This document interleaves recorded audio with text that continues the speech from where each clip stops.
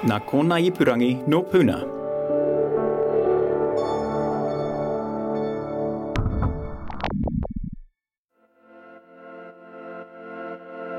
Hi, I'm Michael Wright and welcome to The Long Read from Stuff. This is part 2 of The Ballad of David Little and Mr. Big by Stuff senior writer Mike White. If you've just stumbled across this, please jump back into the Long Read feed or the story on stuff.co.nz and find part 1. That way you'll get up to speed and you'll avoid the spoilers I'm about to drop.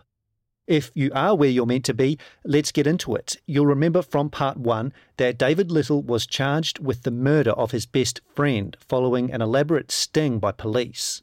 This was followed by a long, protracted court process. There were trial delays and allegations of withholding evidence before Little was finally convicted in 2019. Now here is part 2 of Mike White reading his story, The Ballad of David Little and Mr. Big. David Little's lawyers took his case to the Court of Appeal in November 2020. They were adamant an elaborate Mr. Big operation by police had enticed Little to make a false confession that he'd murdered his best friend, Brett Hall.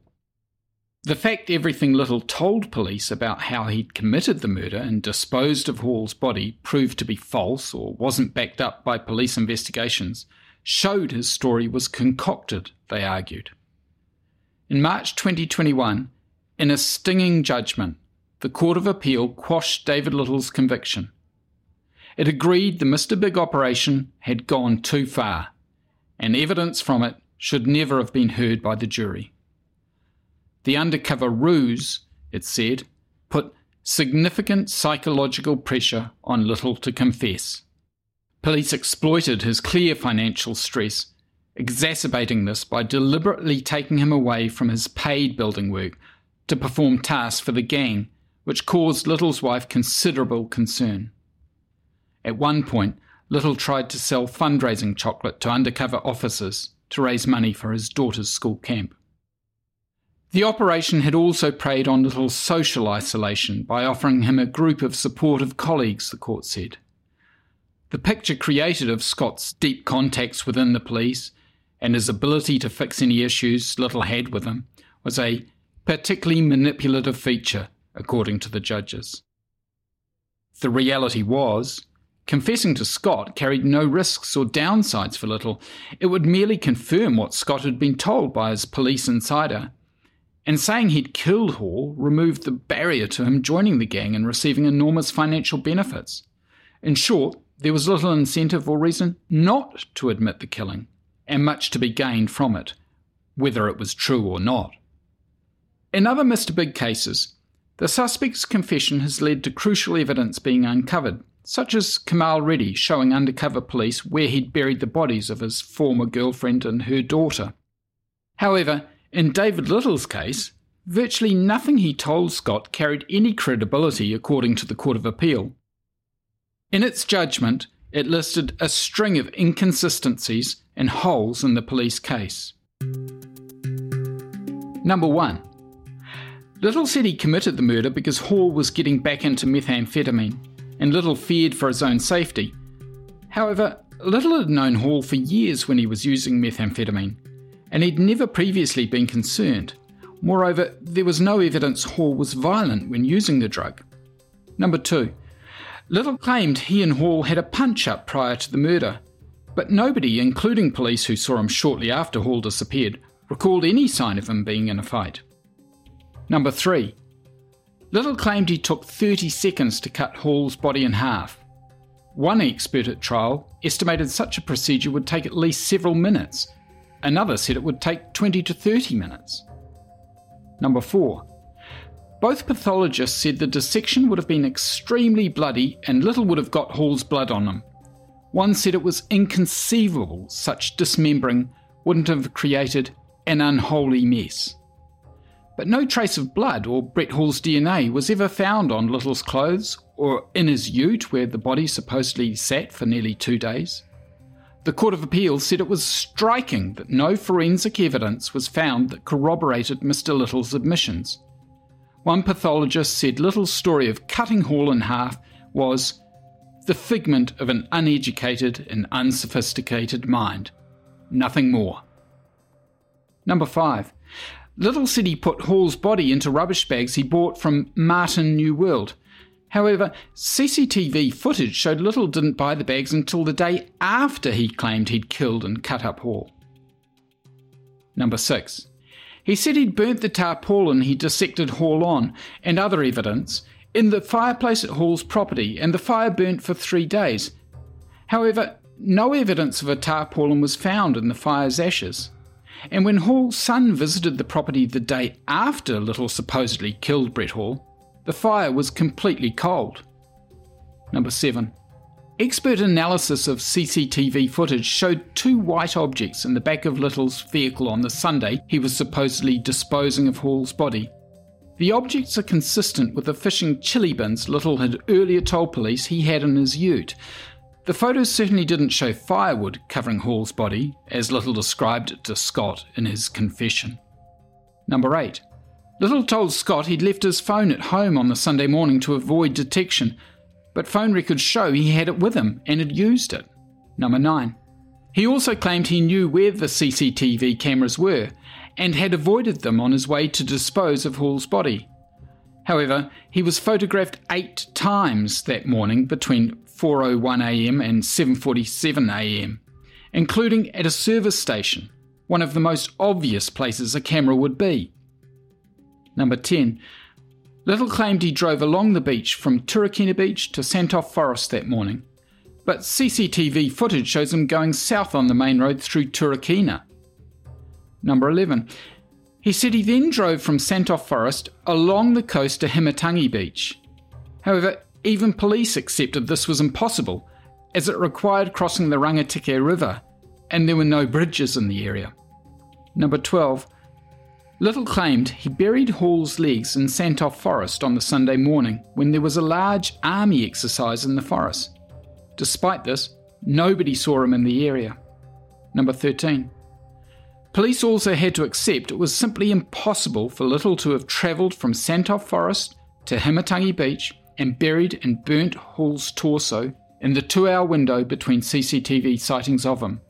The driving time alone would have taken well over an hour. Number 14. Little's claim he dug a hole at Himatangi Beach by hand that was 2 metres deep and could hold 10 people was demonstrably false, according to the Court of Appeal. When police tried to dig a hole in the same location, they found it impossible, as the sand kept caving in. And number 15.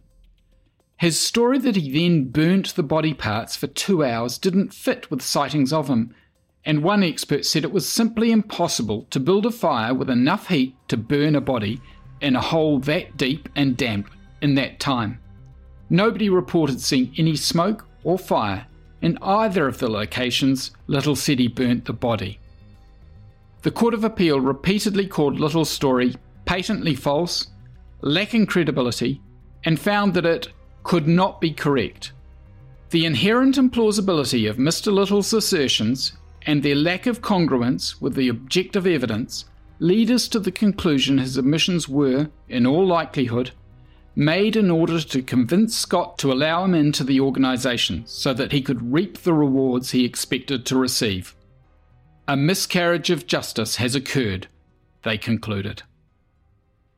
The court's judgment, quashing Little's conviction and ruling all the Mr. Big evidence was inadmissible, was released at midday on March the 11th, 2021. Little was immediately freed from prison, picked up by wife Helen, and was home in time to greet his youngest daughter when she returned from school. By then, he'd spent more than 4 years in jail since his arrest in 2014. In Auckland, conducting another trial, Hall and Stevenson celebrated with champagne that night at a restaurant. But if they imagined their work was finished, or Little thought his 10-year ordeal was over, they were all about to be devastated. Despite being left with little remaining evidence against Little, prosecutor Michelle Wilkinson-Smith indicated she intended to have him stand trial again. Furious, Hall and Stevenson moved to have the charges dismissed. In a 2-day hearing in late November 2021, they argued there was virtually nothing implicating Little anymore, other than police intractability and snippets of benign behaviour that were being interpreted as sinister by the prosecutor. It was, Stevenson said, an elaborate theory without proof. Not only was there no body, no proof of a murder, no witnesses, and no forensics linking Little to a crime, the alleged motive was preposterous. As Elizabeth Hall pointed out, why would Little kill Brett Hall when he was just days away from being paid around $40,000, money he desperately needed, for building the Pitangi house? Moreover, there was clear evidence pointing to Brett Hall's drug-dealing associates being responsible, including information the police were aware of but had kept from them. In response, Wilkinson Smith pointed to other statements Little had made after his arrest that could suggest he was admitting to the crime, and ammunition and gun parts Little led undercover officers to during the Mr. Big operation that were from the same type of firearms as the 2 rifles missing from Hall's camp. She insisted there was evidence showing Hall and Little had fallen out over the house build, and highlighted Little's inconsistent statements and his enthusiasm from very early in the investigation to point the finger at Hall's drug dealing as the reason for his demise. Wilkinson Smith declined to comment for the story. Just over 2 weeks later, Justice Simon France issued his findings, dismissing all charges against Little, the equivalent of an acquittal. He said the Crown and police theory that Little killed Brett Hall due to tensions over the building of Hall's house was speculative at best and lacks any real substance.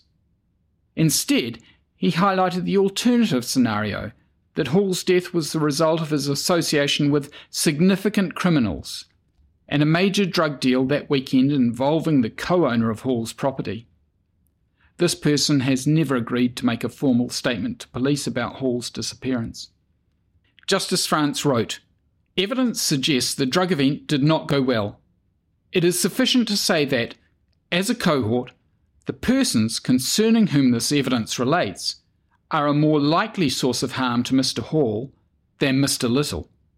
In a rare, unsparing judicial comment on the quality of a police investigation, Justice France said the drug dealing provided a context and an explanation much more convincing than the alleged building project motive.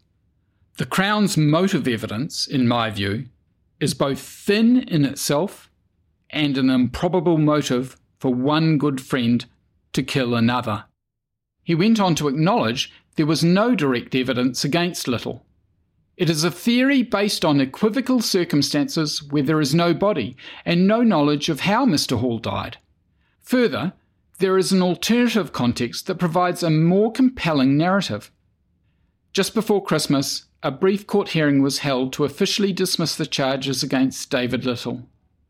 From his home in Halcombe, Little watched the final act in 10 years of trials and trauma via video link with the court, holding hands with wife Helen, in front of the family's Christmas tree.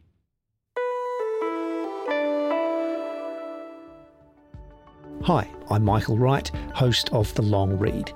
If you're an advertiser and you like what you're hearing, you could help us keep making podcasts like this one.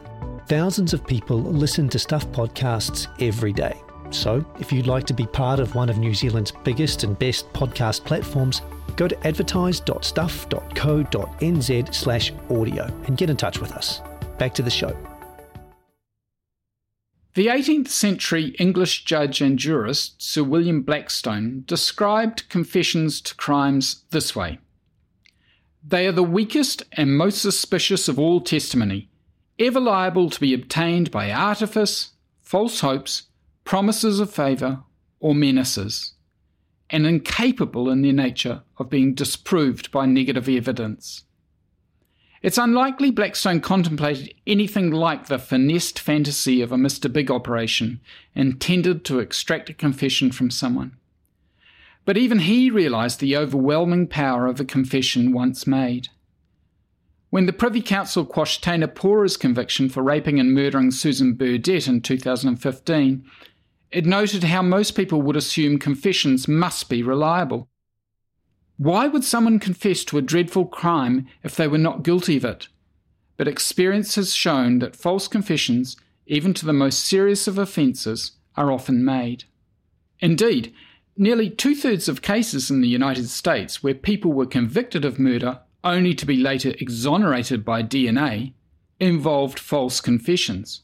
And research has proved that juries are unable to ignore confessions, even when later denied, and are significantly more likely to convict people who have made them.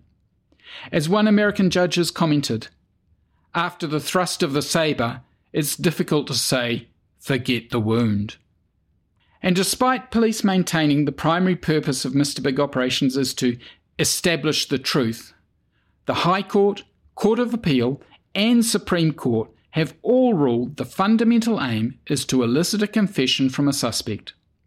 The crucial issue, of course, is the confession the truth or a lie the suspect has been induced into saying?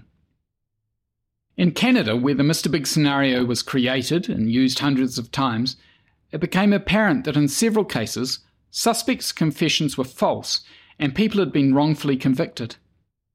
Ironically, at the very time police here were painstakingly constructing their sting against David Little, Canada's Supreme Court ruled the technique was so risky, any confession should be presumptively inadmissible.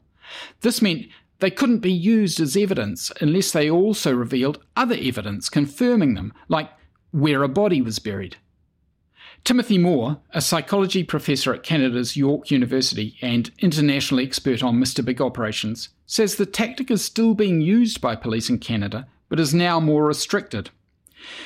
It is used rarely in the rest of the world, and Moore says the fact it isn't employed even in the United States, which has an unenviable record of wrongfully convicting innocent people, ought to be telling us something. One of the problems with Mr. Big confessions is they automatically provide a presumption of guilt rather than innocence. The confession is the kiss of death in front of a jury, Moore says. They also give an unfavourable lens through which jurors view all other evidence. Not only do juries see a defendant who is willing to carry out criminal acts with a Mr. Big gang, but otherwise innocent or explicable acts are seen in the light of the confession and deemed sinister, says Moore. The temptations to admit to a crime, joining the gang, reaping the financial rewards, are incredibly powerful, Moore says.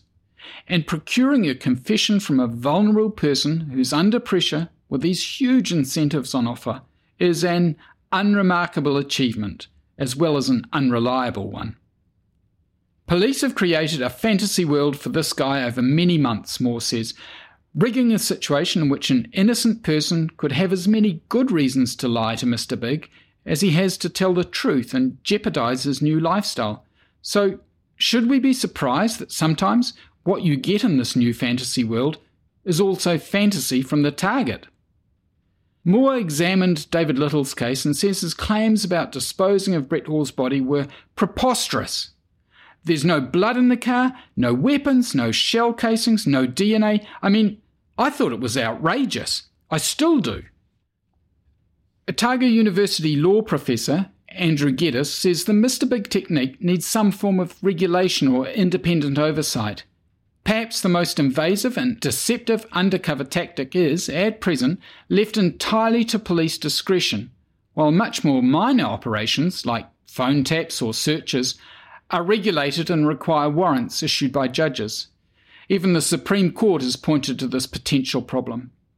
Geddes says internal police guidelines around Mr. Big operations, which police admit having but refuse to release, obviously don't work, and an independent body was needed to supervise such activities. Auckland University Associate Professor Scott Optikin says we need a broader discussion about the limits of deceptive and undercover policing. I think we need to ask ourselves, how far do you want the police to go? We don't let police torture people. Everybody agrees on that. And even if a confession was true, we still wouldn't use it.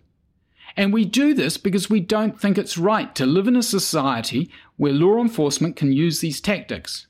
Optikin is staggered that the Mr. Big technique is still able to be used by police. It's remarkable crims keep falling for this. It's in Wikipedia and the papers. Obviously, they're dealing with a class of criminals that's really stupid. Big crims wouldn't fall for this stuff. Of course, you can take your pick in David Little's case.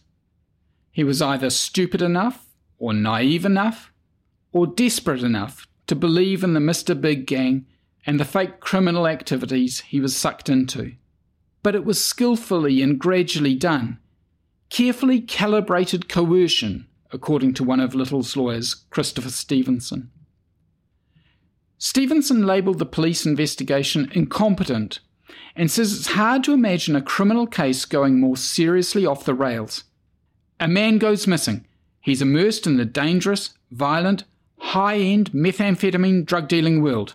And instead of focusing on people from that world, police focus on his criminal conviction-free best friend, the reasonably straightforward David Little, with his wife and 3 children, who's helping his mate build a house. Stevenson says detectives in Little's case were victims of classic tunnel vision.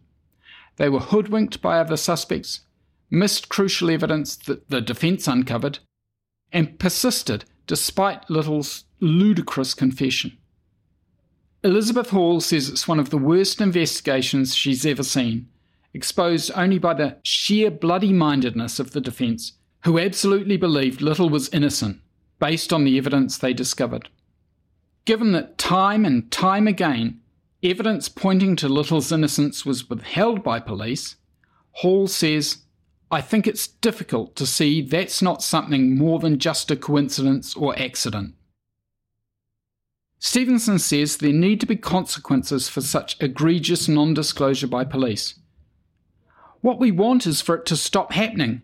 Where's the accountability? Where's the investigation? Where's the inquiry into what went wrong? It's a bit like nobody really cares, and nobody has any motivation to see these things corrected.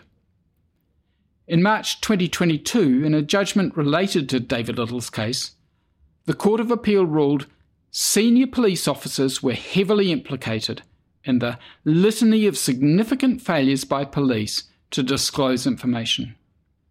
Those police officers appeared to have either willfully ignored the requirements of the Criminal Disclosure Act or recklessly chose not to seek legal advice, the court said, adding the breaches were egregious and an affront to the administration of justice.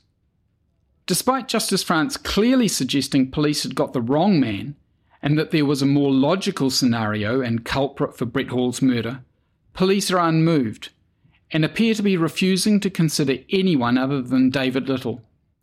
In a statement they said, "Police do not intend to relaunch an investigation into Mr. Hall's disappearance. However, we are cognizant that his body has never been recovered and would welcome any information that might help return him to his whānau."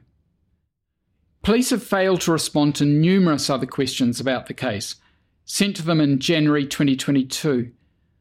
They've insisted inquiries be dealt with under the Official Information Act, which requires them to respond within 20 working days, but unilaterally extended this by a further 20 working days. It's disturbing that the police take this view, Elizabeth Hall says.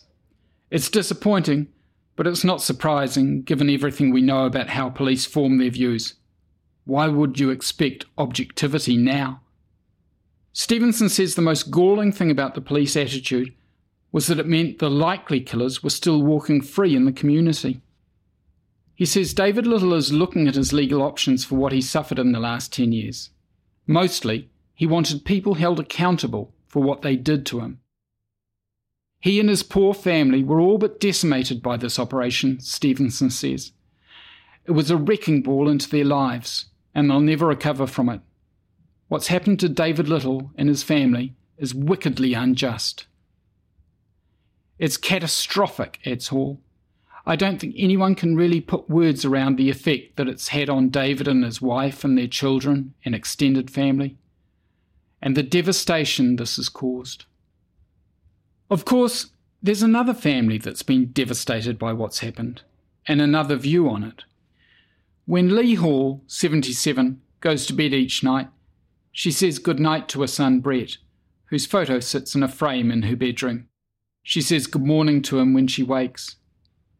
Brett was a lovely guy who would help anyone, she says, and a fantastic father to his son and grandfather to his 2 young grandchildren. He was always there for me, she says. He loved it up at Pitangi and couldn't wait to get his house built and have a garden and lead a quiet life. And it was all taken away from him, says Lee. It's so sad. I mean, he was only 47 and it was all taken away from him. And Lee has no doubt who it was that took everything away from her son. David Little. From the first few days of the search for Brett, her family felt Little wasn't telling the truth, and the fact he later confessed to the murder seems incontrovertible for Lee Hall. I think it stinks.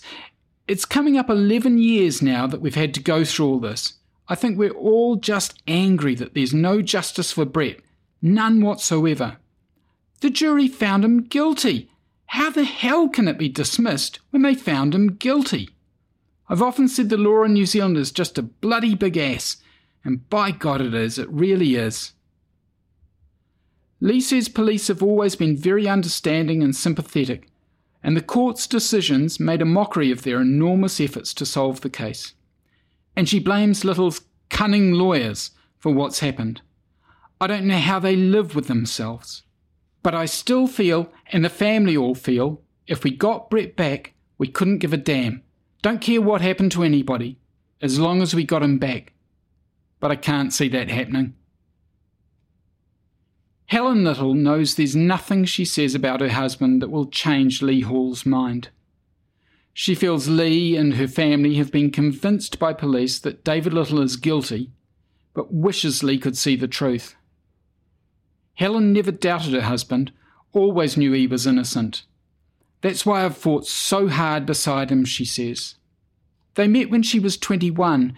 They've been together 35 years, married for 29. When police first accused David of Brett Hall's murder in 2011, their children were 6, 8 and 15. They were present when police searched their house, the children's rooms turned upside down, officers insisting their 8-year-old daughter give up the password to her diary. Twice, Helen says, police visited their 15-year-old son to ask him questions, without her permission. Their youngest daughter has been so traumatised by what's happened, she can't remember large parts of her childhood. Much of it was spent visiting her father in prison. All your hopes and dreams for your children, Helen says, and the things you wanted to do with them, holidays we'd planned, and all those wonderful memories that you want to create for your children to treasure, they've all been taken away from them. They had a nightmare of a childhood. Police bugged their home, including the Little's bedroom. The most intimate parts of your life are just exposed, Helen says through tears. That's something I've really struggled with, and I still do. Police would visit Helen out of the blue at McDonald's where she worked, making it obvious to her colleagues and bosses they believed her husband was a murderer. They would regularly drive past the Littles' home, even though they live on a back road, to remind them they were watching the family, Helen believes. She says police told her that her husband had killed Brett Hall and wouldn't listen to anything she said. Instead, they told her wives usually don't know when their husbands are murderers. At her husband's trial, she was astounded when, in her opinion, officers didn't tell the truth. I said to David, how on earth can they swear on a Bible and then blatantly lie? Because I'm a Christian, and that really, really got to me. You think police are there to uphold the law, and you learn very fast, actually, they're not. It's so corrupt. She realises her comments about police might seem harsh. But, well, they've said whatever they want about my husband. Helen says her faith has kept her going at the worst of times. When people in my church asked, what can we pray for? I'd say, for the truth to come out. That's all I've ever asked for. But David Little's brother and mother never got to see the truth come out. 3 weeks after he was convicted, his youngest brother, Dion, took his own life. A year later, his mother died. She basically gave up, says Helen. She was never the same once David was found guilty. David Little didn't attend her funeral, not wanting his children to see him in prison handcuffs. So much of life we'll never get back, says Helen. People go, oh, now it's been thrown out, you can get back to normal. But what's normal? I don't think we'll ever be normal, like it was before this. Dave and I will never be the same. We're close, we're stronger in ways because of it, but we've lost a lot too. She says her husband used to be a workaholic, but is now exhausted, mentally, physically, and emotionally.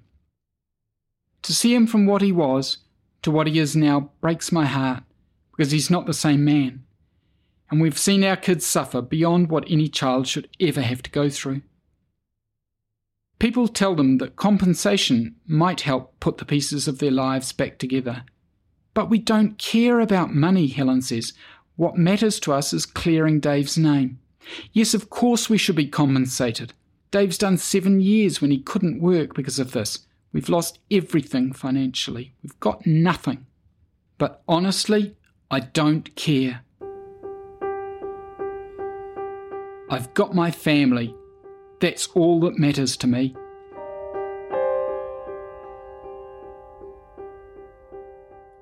Helen Little thought this last Christmas was going to be their best ever. The news that charges against her husband had finally been dismissed meant for the first time in a decade the family could be together without the murder charge souring celebrations. And they did get together, all the kids at home on Christmas Eve and morning, which was special, Helen says. But later, when she went to see her family near Wellington, David Little just didn't feel up to it. Instead, he went to see his mother and brother Dion, spending 3 hours at their graves in Fielding Cemetery. David Little, now 56, believes they'd still be alive if he hadn't been in jail. Because I'm the one that held the family together, he says. The whole bloody family fell apart since I went in and all this crap's happened. Perhaps strangely, he still has faith in the police. I just think there's the odd bad one out there. If you've got no trust in them, you might as well just let the country go bloody crazy. But his equanimity evaporates when it comes to Nick O'Neill, the undercover cop who pretended to be his friend for 3 months, while meticulously scheming his demise. He's just a flippin' arsehole, Little says. I just can't believe the whole bloody thing. I'm so disgusted, it's just crazy, it really is. He wonders how many millions of dollars were spent going to extreme lengths to set him up and extract a false confession, let alone the legal fiasco that followed for years afterwards. And he wonders how many of the cops involved had doubts about what they were doing, and if they were targeting the right man when his confession proved to be so ridiculous. Without his family and lawyers, Little knows he'd still be in jail, still be a convicted murderer, still have his day truncated by the clang of a cell door and the shouts of other caged men. I'm just so grateful for that, he says. You've just got to have somebody who believes in you.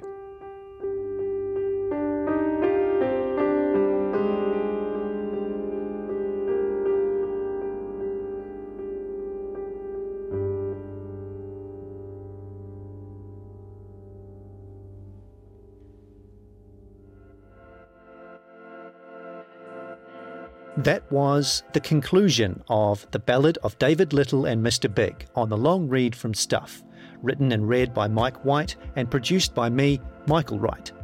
This episode was recorded by Jack Price. Stuff's podcast director is Adam Dudding. If you listened via our website, you can hear this story and more like it on the Long Read podcast, available on all the usual platforms. If you liked what you heard, please give us a 5-star rating and a review. It helps other listeners find us.